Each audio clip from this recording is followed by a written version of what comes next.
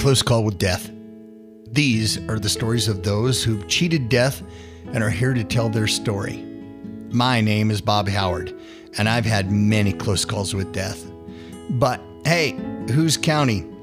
Welcome to the show. Today, I have as my guest Andrea Duncan, who is a recipient of a new heart as of a few years ago.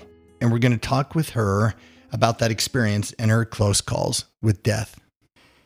So, Andrea, thank you so much for being here tonight and being able to spend some time with me talking about your experience with your new heart. Mm-hmm. Yes, thank you.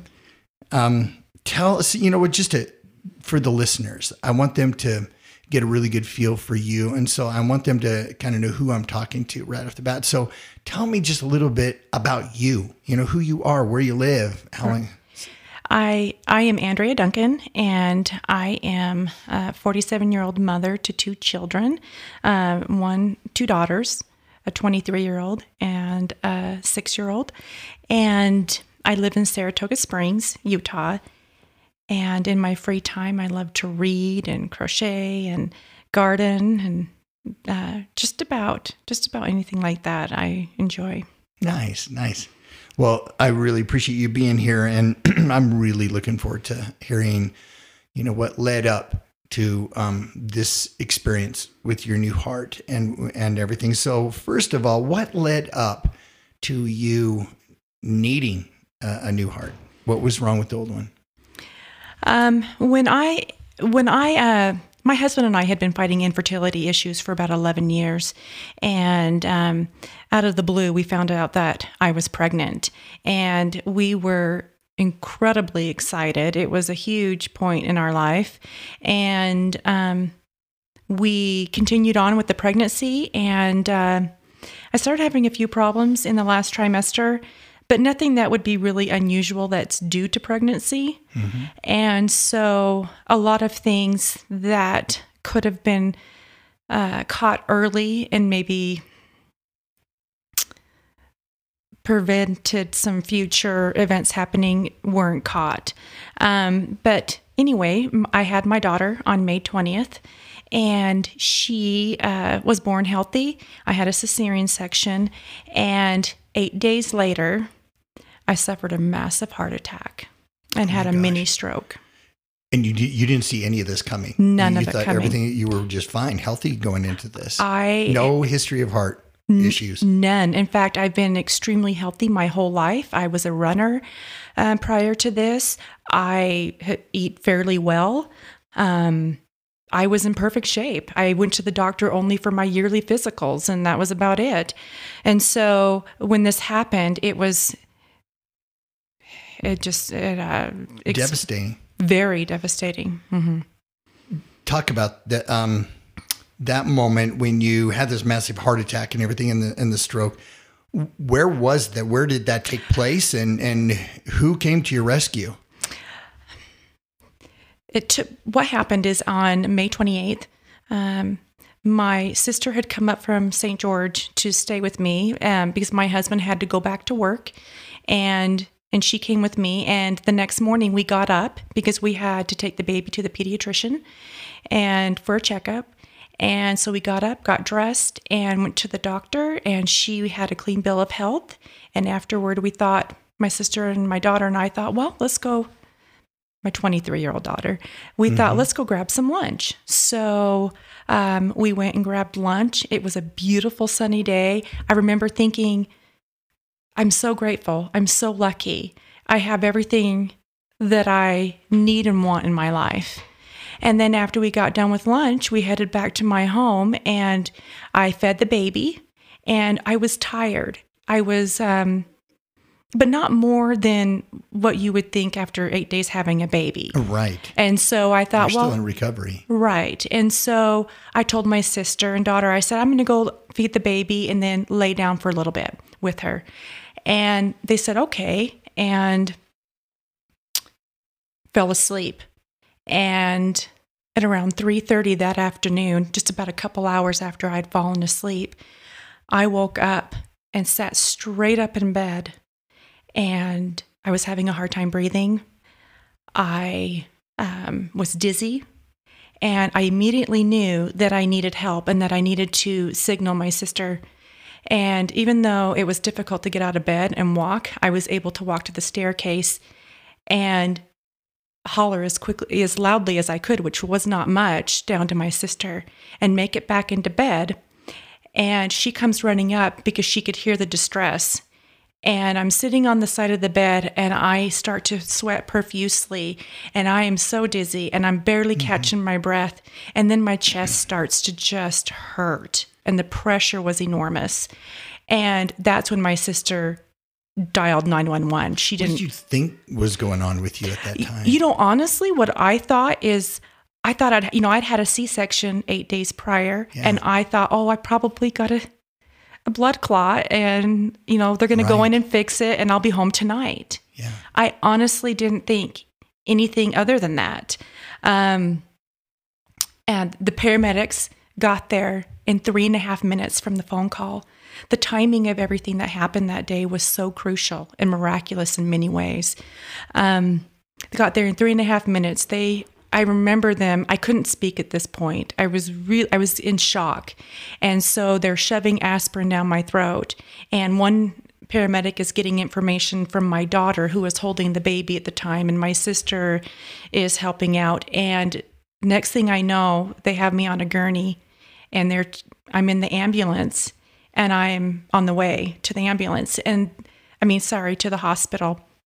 We get to the ER and they rush me back there into the trauma room and they're hooking me up. They hook me up to an EKG. And at this point, there are probably a dozen people working furiously around me. And I remember this is the time when I started to feel a lot of fear. I instinctively knew that this was very bad. This is serious. Mm-hmm. And I think I might die. And this was truly your close call with death. This really was. Yeah. And I started begging for my life. Mm-hmm. I just started saying, please save me. Please save my life. I've got a brand new baby. I need to be here. And I remember just begging. And they were saying, we are doing everything we can. And then the doctor reads the EKG and he touched my shoulder. He said, you're having a heart attack. And then he looked at my husband, pointed to him and said, keep up. And they grabbed my bed and they literally ran down to surgery because they needed to, they were in surgery for about 5 hours, putting stents in, basically literally trying to save my life. And they ended up having to put me on ECMO. And that is the heaviest form of life support you can be on. Mm. It literally does the work of your heart and lungs. You don't even need a heart in your chest for that machine to work. Oh, so this is a machine. It's not a drug that they No, gave you. It's a machine. So talk about that. What kind of machine is that? I don't exactly remember what ECMO stands for. It's ECMO, and but it's the most aggressive form of life support. And what they do is they put these 2 cannules into your femoral arteries, and so and you can't move from then on out. And of course, and I'm under. I don't know what's going on. Goodness, you weren't awake to see this. Right. I coded twice on the table, and they did CPR for an hour. And I'm so grateful for that because I just think an hour, after 45 minutes, long time. It is a long time. To be doing that. And most people don't come back from being, cardiac that far along. They don't. Mm-hmm. And so for them to keep going and not giving up, I have gratitude for that. And I've thanked them since then for keeping going. I was just going to ask you, so were you able to go back and see this team that worked on you and saved your life? Yes, I have. In fact, I went back and saw all those who helped me in the ER. The actual cardiologist that was on call, that literally saved my life there in the hospital, I met him about 4 or 5 months after heart transplant. And he told my team and my family, I don't think she's going to make it through the night. And he fully expected me to pass that night. And when they ended up, Utah Valley Hospital didn't have all of the care that I needed. I needed some heavy duty care. And so they shipped me up here to Intermountain Medical Center, where they have a world-renowned heart and lung clinic. Mm-hmm. And they could care for me. That's also a transplant center. And so if anyone was going to be able to help me, it would be them.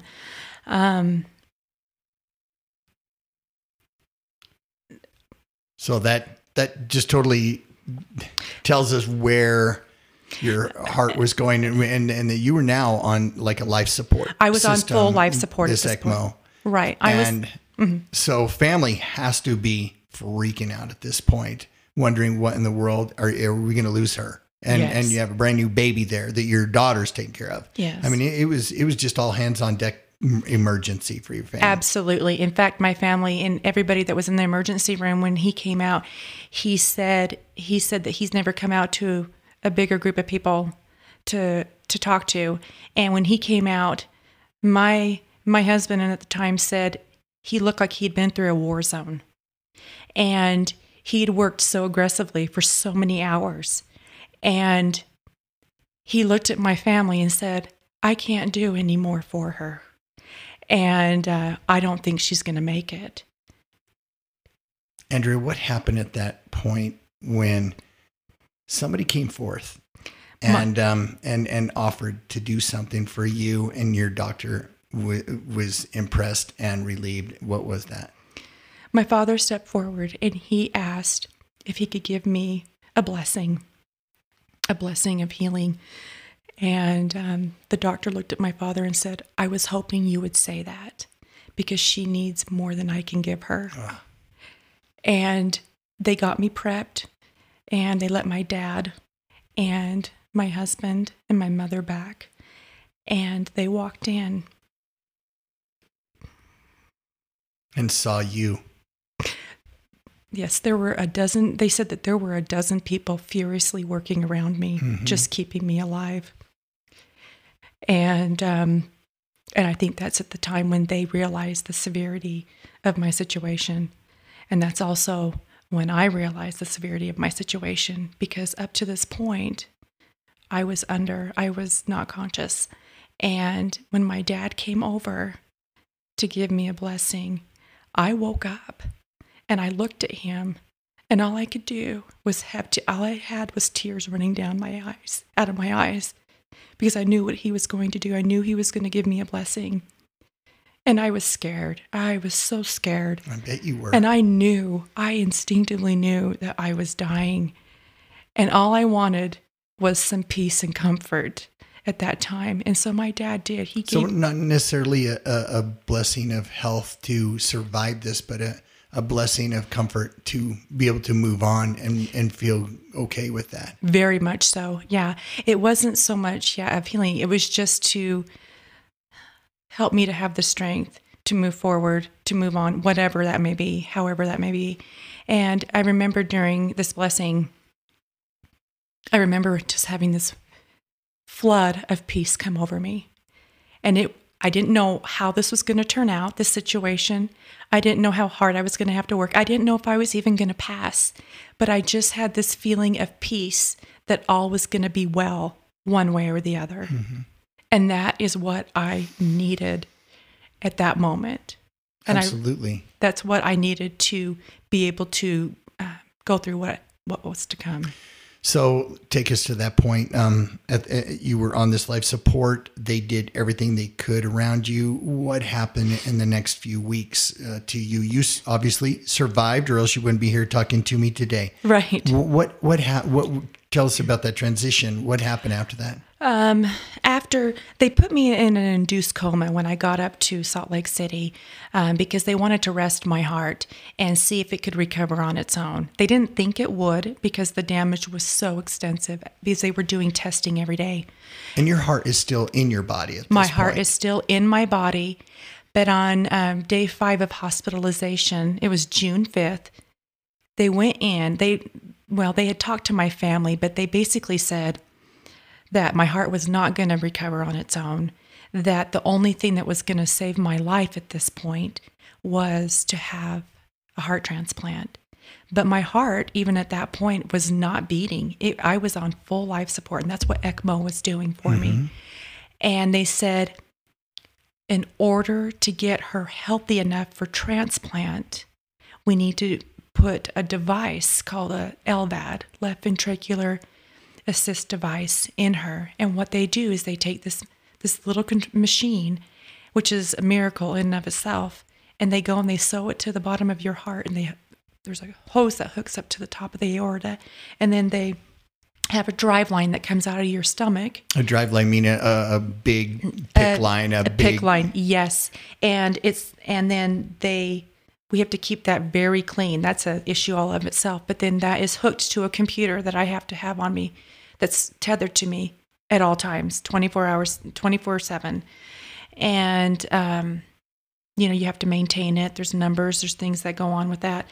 But that was the only thing that was going to keep me alive while I waited for a new heart.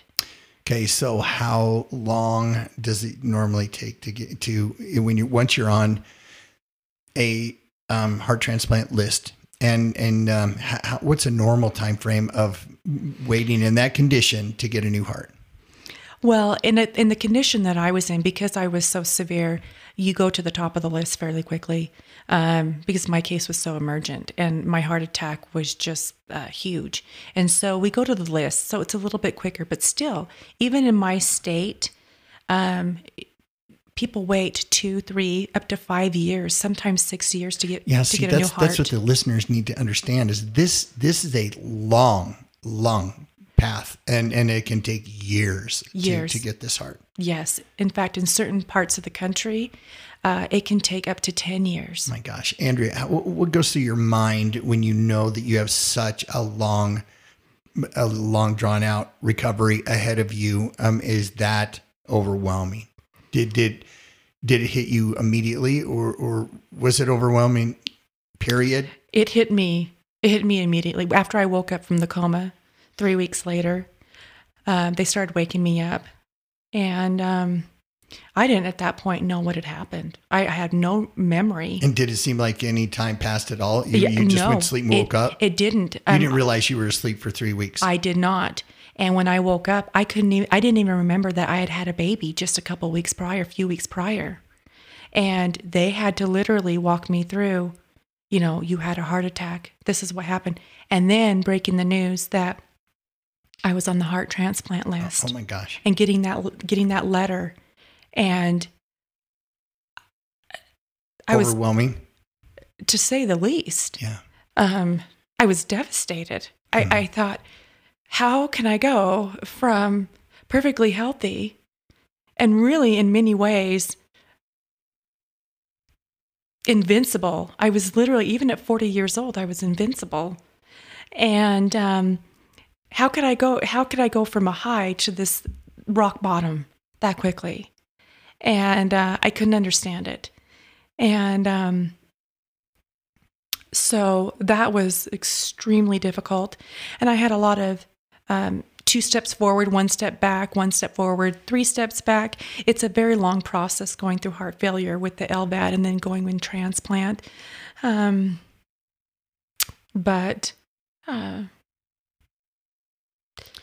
you have to do it. So you have to do what you have to do. And you start thinking about your baby and your family and your other daughter. And all of a sudden, tell me about that. And because you mentioned something like that to me before, where you started thinking about others, not yourself at that point. And that's what really turned that switch to where you knew you had to go forward. Yes. At one point, while I was in the coma, many people don't remember a lot of things that are in comas, and I still don't remember most of it. But I had a few times, twice, in fact, I had two times where perfect clarity, I knew what I had to do, and it gave me the strength to go forward, to go through this process that I didn't realize was going to take 2 years to recover. I had this impression that I just had this feeling that I wanted to give up. I knew my body was going through a war zone, and I was fighting, and I was so, so incredibly tired. And I just didn't know if I wanted this, if I wanted to go through this, if I wanted to fight. It was just seemed so overwhelming and so hard at the moment. And I remember having a choice. I could let go. I could just let go. If you did let go at that moment, it would probably be a heck of a lot easier. And really a big time relief, right? Very, very much so. But as soon as that thought entered my head, I thought of my 2 girls, my brand new baby and my 16-year-old at the time. And I just knew that I had to be there for them. And it was a struggle initially. I just didn't want to do it, but I knew I had to be there for those 2 girls. I'm grateful I did choose. Oh, I can only imagine how much your daughters love you and are so happy that you're here. And you made a conscious effort, to just overcome that obstacle. But it wasn't like I'm going to be sick for a day and I'll be okay tomorrow. It wasn't like even I'll be sick for a week and I'll be okay. This is years. A process, yes. And yeah. So who helped you, kind of get through that tough time? Support team, family members, what sort of things helped you bridge that? I had an incredible support team. I had my family, my husband and my girls. But that was hard too, because they were having to play caretaker at this point because I was so weak from the heart attack and from the stroke that, I had to relearn how to walk, talk, swallow, eat. I couldn't even pinch my fingers together, let alone open up a pill bottle. I had to learn how to do that all over again. And so when I came home 6 weeks after having this heart attack, I was still getting a lot of therapy at home. I was just barely bouncing back. And so I needed a lot of help from my immediate family, from my family, from my husband's family. The community came together. Neighbors, my church.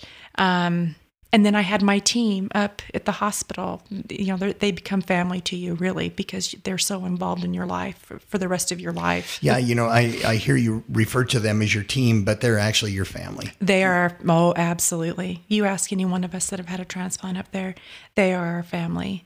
Because once you are in heart failure and go through this and LVAD and you have a transplant, they're your team for the rest of your life. And we see them every 3 months. Without fail. It's, for all of our follow-up care. And you end up sharing, experiences with your nurses and doctors. And there are a few good things that came out of this. It's just so incredible, that you went through that. Talk about, for us, your heart, the new one. Where'd it come from? Who did you know the donor? Did you meet the donor? Tell us about that. I remember when I got the phone call that they had a new heart for me. It was September. No, sorry. I always say September. It was October 9th. It was 1:00 in the afternoon. I had just gotten done. So interesting to me that you remember specific dates, times of day, everything of when these things happened to you. Oh, yes. Yes, I do. It was around 1:00 in the afternoon. I'd just gotten done washing my hair and I got the call. And what did they say? Dr. Budge, she said, Andrea, she goes, we think we have a new heart for you. And the reason they say think is because they were still running tests. But it was looking really good that we were a perfect match. And so they called me and said, and they they talked to me about, my first question out of my mouth was, how is the family? How is the family?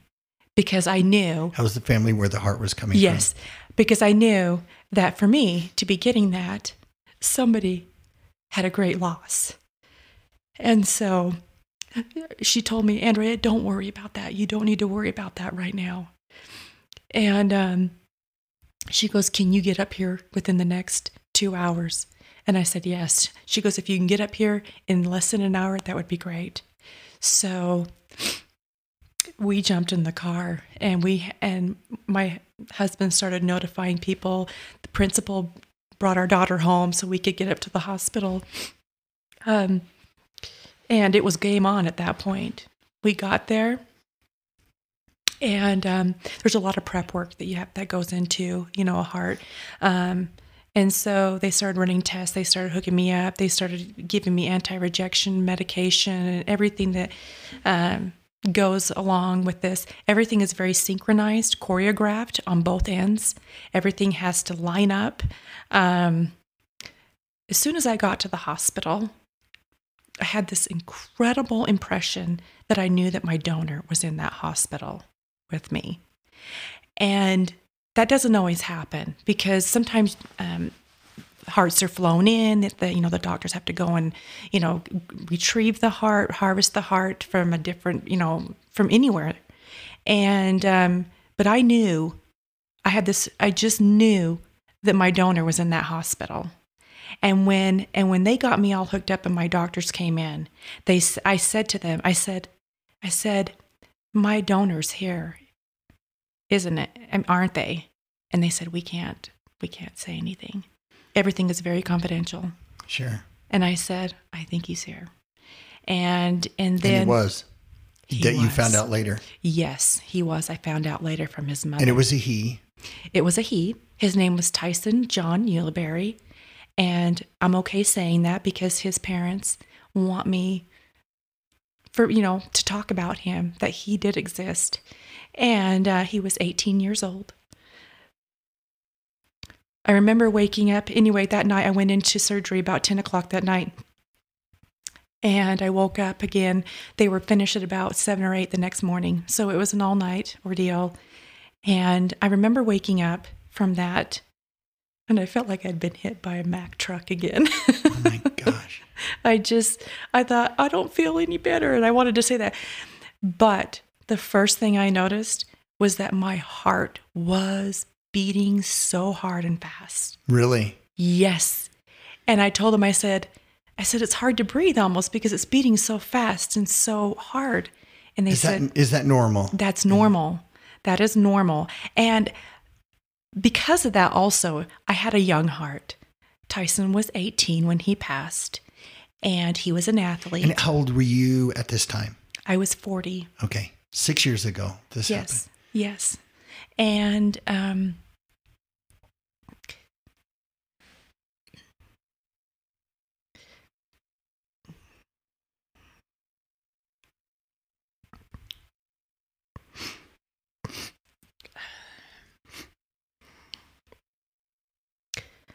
I knew when I woke up and felt his heart. I didn't know if it was a boy. Well, they can't tell you if it's a boy or a girl. But I knew that it was male. I just felt it. And I wanted to know his name desperately, which they just can't tell you. But that was the start of my recovery. And the first year is really rough. I remember the team telling me it's going to take you a good year to feel 100%, to feel normal again. And I remember looking at them and saying, a year? No. I'm an active mom. I have a baby. Yes, I have a life. I'm active. I can't just put my life on hold for a year. I can't. And I was so discouraged. And I just thought, you know what? No, I'm going to beat that. I cannot just not do anything. And I just had to really come to terms with the fact that this is a process. You don't just bounce. It's not like getting a cold or the flu and you're in a couple days, you're good. This was going to take time. And there were going to be a lot of ups and downs in that year. It's not uncommon to be hospitalized the first year, which I was. You're put on a lot of heavy anti-rejection drugs that you're on lifelong. And, those drugs are very powerful and you're having to get used to those. I remember I was sicker than a dog for the first 3 months after transplant because those medications, I was vomiting constantly because they're just getting used to all that medication. You go from not taking anything to I was on 47 pills a day. So I was thinking about this last year, the year of COVID and our worldwide pandemic. You are still on anti-rejection medication. Yes. Your immune system is at a weak point. Yes. The rest of your life. You did dodge a bullet by not having all this go on during COVID, but now that you're healthier and you've had this heart for a few years, you still went through this last year. Was that scary for you? Were you frightened that it might, hurt you in a bad way? I had a mix of emotions initially when we started hearing about it and they shut down the state.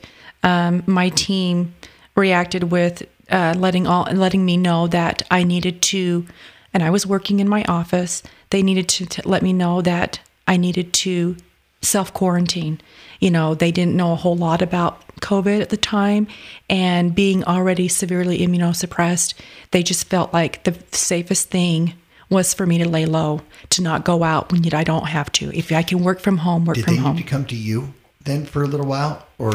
No, we did. We still had to go up to them. We still have to have our appointments because we have to have a lot of testing done every 3 months. We have to have an echocardiogram. We have Allomaps done. We have a lot of testing that you need to be present for in the hospital. And you just took every precaution. Yes, every. And I remember initially being very scared. And we did have a transplant get COVID. And he did pass. And we're a little community as transplants. Yeah. And that was very shocking and extremely difficult. And it just hit home that we need to lay low. And our team was so stressing that. I had my groceries were being delivered to my home. I started working from home. Didn't go out anywhere. Really, it was discouraging once again. And, but I thought, this will end. And then as time went on, I started getting more discouraged because here my life was literally being put on hold once again. Sure. And being stifled to some degree. But then I'm hearing people not wanting to wear masks and that people not wanting to do this. And it was difficult. And really, my light at the end of the tunnel was that vaccine. As soon as that vaccine is available, it's going to be our ticket to freedom. That's what again. You were thinking. Yes. And you got it as soon as possible. Yes. Our team approved it in mid-February, and we've been able to get it. And that has been a miracle. Oh, yes. Yeah. Give your life back. So how do you cope? How do you cope when life turns dark on you and you've had to go through so much struggle, strife, pain, loneliness, depression? How do you cope? How do you get through all that? And what would you tell someone that's facing similar experiences as you went through?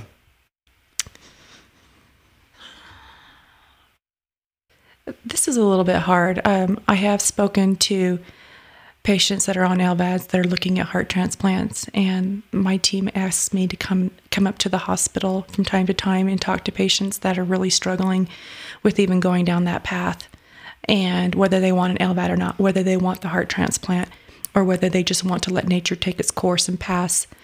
So they call me in just to talk with them, be honest and frank about my situation and story, and I do that. And most of them are struggling, just like I did. And all I tell them is hold on, have strength, have faith that this will pass.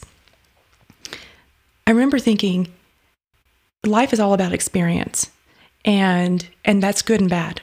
We have good experiences and bad experiences.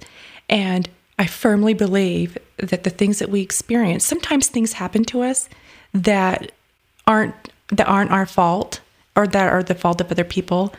And sometimes they are our fault. But I really believe that the circumstances that we're dealt and the experiences that we go through, whether good or bad, we have the choice to make that for our good, or to,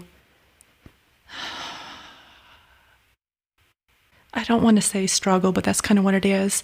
I asked patients, when they're in the situation, I said, if you can just get the perspective that this is another experience in your life, it may be the hardest experience in your life, but there must be something that we can gain and learn from it in some way.